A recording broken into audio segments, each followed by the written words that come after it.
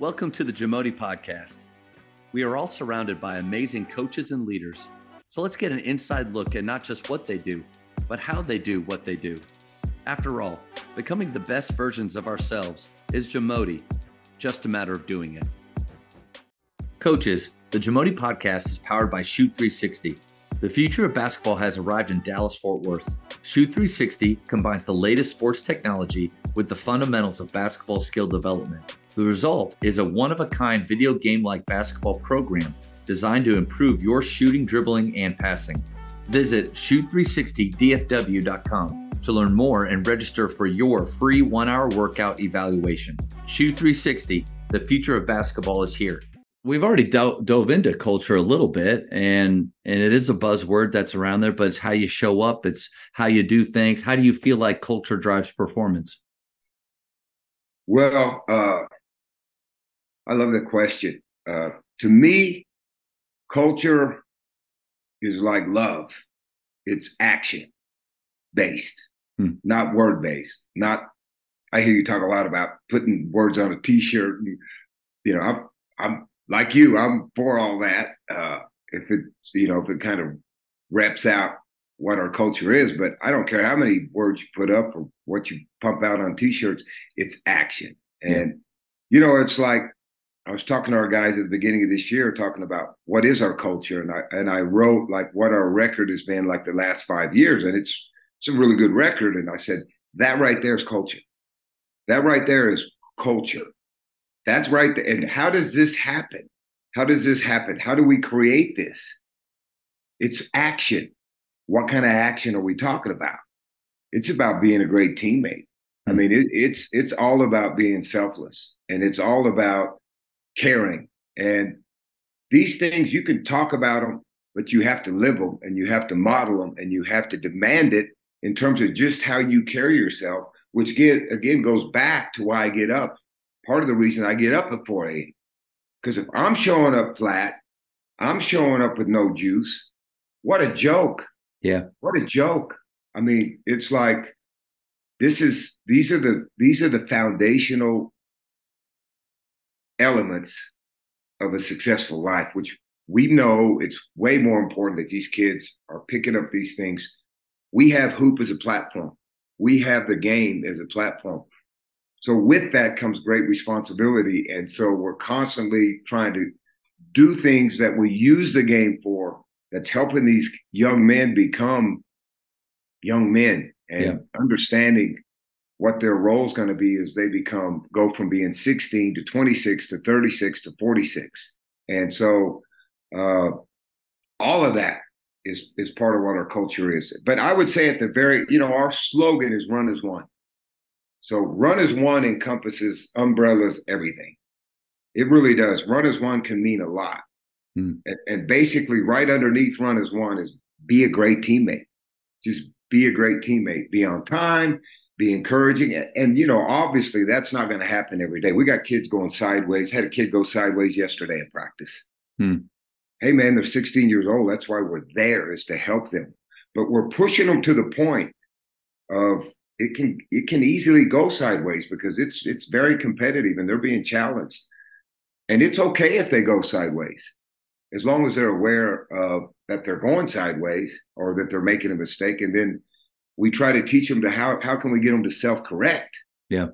Because if we can get them to self-correct, then that's huge for them as they get older. But the culture is the winning, it's the feeling, it's the community, it's the run as one, all of those things. And it all helps practice on a Wednesday. You know what I'm saying? In August. It helps practice on a Monday, on April the 18th, after the season. Yeah. That's where it helps. It's easier to practice in November. And it's easier to practice with juice in late February. But I believe you have to have some of that same intensity and that focus in August and in May. Otherwise, you're probably going to underachieve. And so that's what I tell coaches all the time. Where your team is at now is irrelevant. Get them to overachieve. just get them to overachieve. And if you're 28-6, awesome. If you're 6-28 and you got them to overachieve, you're going to be at peace. You're going to know that you've done everything you can do to help those kids overachieve. And so that's something else we talk a lot about. Let's just try to overachieve, and wins will come. But here's the thing: storms are coming, like they're always coming. And so adversity is a big part of culture. Yeah, it's a big part of dealing with adversity. Is a big part of what our culture is. And so that's a big part right now. That's a high priority for us. Is how we're going to deal with adversity. And so that's something we talk about a lot. Man, no, a lot of to unpack there. I do want to say I'm glad you brought up the T-shirt thing, and I hope that it's never come across as I'm anti-T-shirt, No. anti-poster, because you know what? Like I use our words and actually every year I ask our seniors, what's a phrase that you would like on the back of a T-shirt? I don't really care what it is. I mean, obviously I okay it can't have anything, but whatever. What one that I saw, because we have now years of seniors choosing different slogans, and a little bit has to do with that player. Like it says a little bit about them, what they choose to, but it could be embrace the process. Like one of our seniors chose that to be on the back of a shirt. And I loved it because that's exactly who that kid is. He's process based. But my biggest thing with shirts is I just want our guys to have a lot of gear. I want them to have a lot of shirts that they can wear that has Faith basketball. Yes. I don't really care what's on the back because to your point, if you think that culture is the T-shirt, hey guys, you got your culture T-shirts, right? Did you see the poster on the wall? Like if you think that that's it, then man, you're missing a large part of it. And I think you really nailed it with the other part of your statement of it's not just in November. Like we're not waiting till November. In fact, if you're right, if we're waiting till November to set standards, to hold them to standards, then we're skipping steps. If you're truly process-based, then you know that this August Wednesday practice is just as important as the practice before a district game. Because if we take off on this day, fellas, if we don't maximize this day, then when we get there, we're going to be wanting. We're not going to have enough. And so, on the money, man, what you're saying. Yeah, and I just want to add, and plus, it's a lesson for life. Mm-hmm. Like, you got to show up even when you don't. And one of the big things we talk about is standards over feelings. I mean, and it's easier said than done.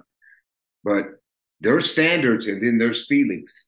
All right. And your standards, your feelings have to get up there. Like, I know those kids are coming in there with stuff every day. I know whether it be a fight, issue, a bad test, or just flatline, didn't sleep good, whatever they're bringing into the gym. Okay. We're not going to use it as an excuse today. Not today. You've got to be ready to go today. And if you're not ready to go today, then go home. Like, go home and rest so you'll be ready to go tomorrow. And that's not very often that has to get to that point. Yeah. But it's a fine line, Coach. You know as well, it's a fine line because we're asking a lot. But we also understand these kids are dealing with a lot. Yeah. So it's always, everything we do, I say it a lot, is a fine line. It's really a fine line because we live on that line.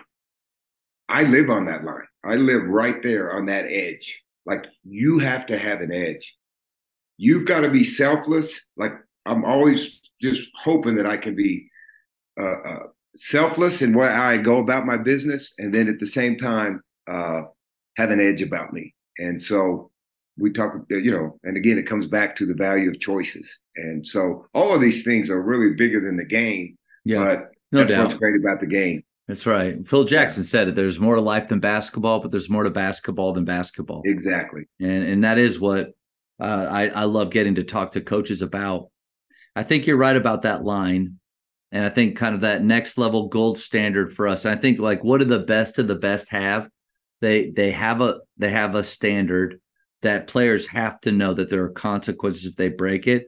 But then I also feel like though the best of the best they have their eyes open and they're willing to investigate the why behind a standard is being broken. Because you could just be black and white. Yeah. This is our standard. You broke it. You're done. Go whatever. And there are, like you said, there are times for that, especially if you know the why behind it. If it's not a good reason of why, like, your girlfriend said something mean to you, hey, life's harder than that. Like, we have standards. Man, something happened in their family, loss of a family member, a player that is normally high intensity is drooping. Like, find out the why. Because I do think within that on that line, though, there is some gray, and we because that happens in real life. And I think the lack of relationship, or the lack, and you mentioned at the very beginning, the lack of care, that's sometimes where I feel like we can hurt our culture. Culture is standards, and it is things that we all have to live up to every day. But when we fail, I think part of that can help is knowing the why and having our eyes open to that. Let me just say this, Coach, because I'm with you all the way. Being a 1A coach, as opposed to being a 5A or 6A, and I was there. I was at Westfield in Houston. I was at a school that had 4,500 kids in their high school. And then I come back and I coached at Clayton, but I got the text line now, and it's a 1A school. There's only so many kids out there. Yeah. Like, you are almost forced, if you want to win, to figure out, okay, why is Johnny flatlined today? Okay, I'm really pissed that he's flatlined today. He's a key player, but he's like got this attitude today. Get him out of here. I mean, that's not going to work if you keep doing it 2 or 3 days in a row. Instead of, I have to call Johnny in and say, what's up? I have to get to the root of the problem. Houston competition would flush it out. Yeah. You didn't have to deal with a lot of that because competition would flush it out. This level, you better put your investigating hat on, and you better go deep diving and finding out what's ticking with this kid, what's going on here, which has really made me a better coach. And that's what I was going to say. I would encourage coaches to take that approach anyway. Like, we should all be coaching like we're 1A coaches, because at McKinney High School, you're right on the money. We had dudes walking around the hallway that didn't play that could probably start at a lot of schools, but they weren't either allowed to be on the team for whatever, or they didn't make it because we had so many bodies. You have 1,000, 2,000 boys, Coach, you can find 5 that can hoop. Yeah. But once you've made the distinction of who is a part of our tribe and who's not, then let's have the approach of a 1A coach there. Instead of just next man up mentality, which I'm not talking like in-game moments and things like that. Right. But culture-wise, day-to-day habits, I think you're right on the money with your approach. Well, I appreciate it. It's helped me grow, for sure. Thank you for checking out today's episode. Please take a moment to subscribe to this podcast, share it with your fellow coaches, and find us on social media for what's coming up next on the JAMODI podcast. It's just a matter of doing it.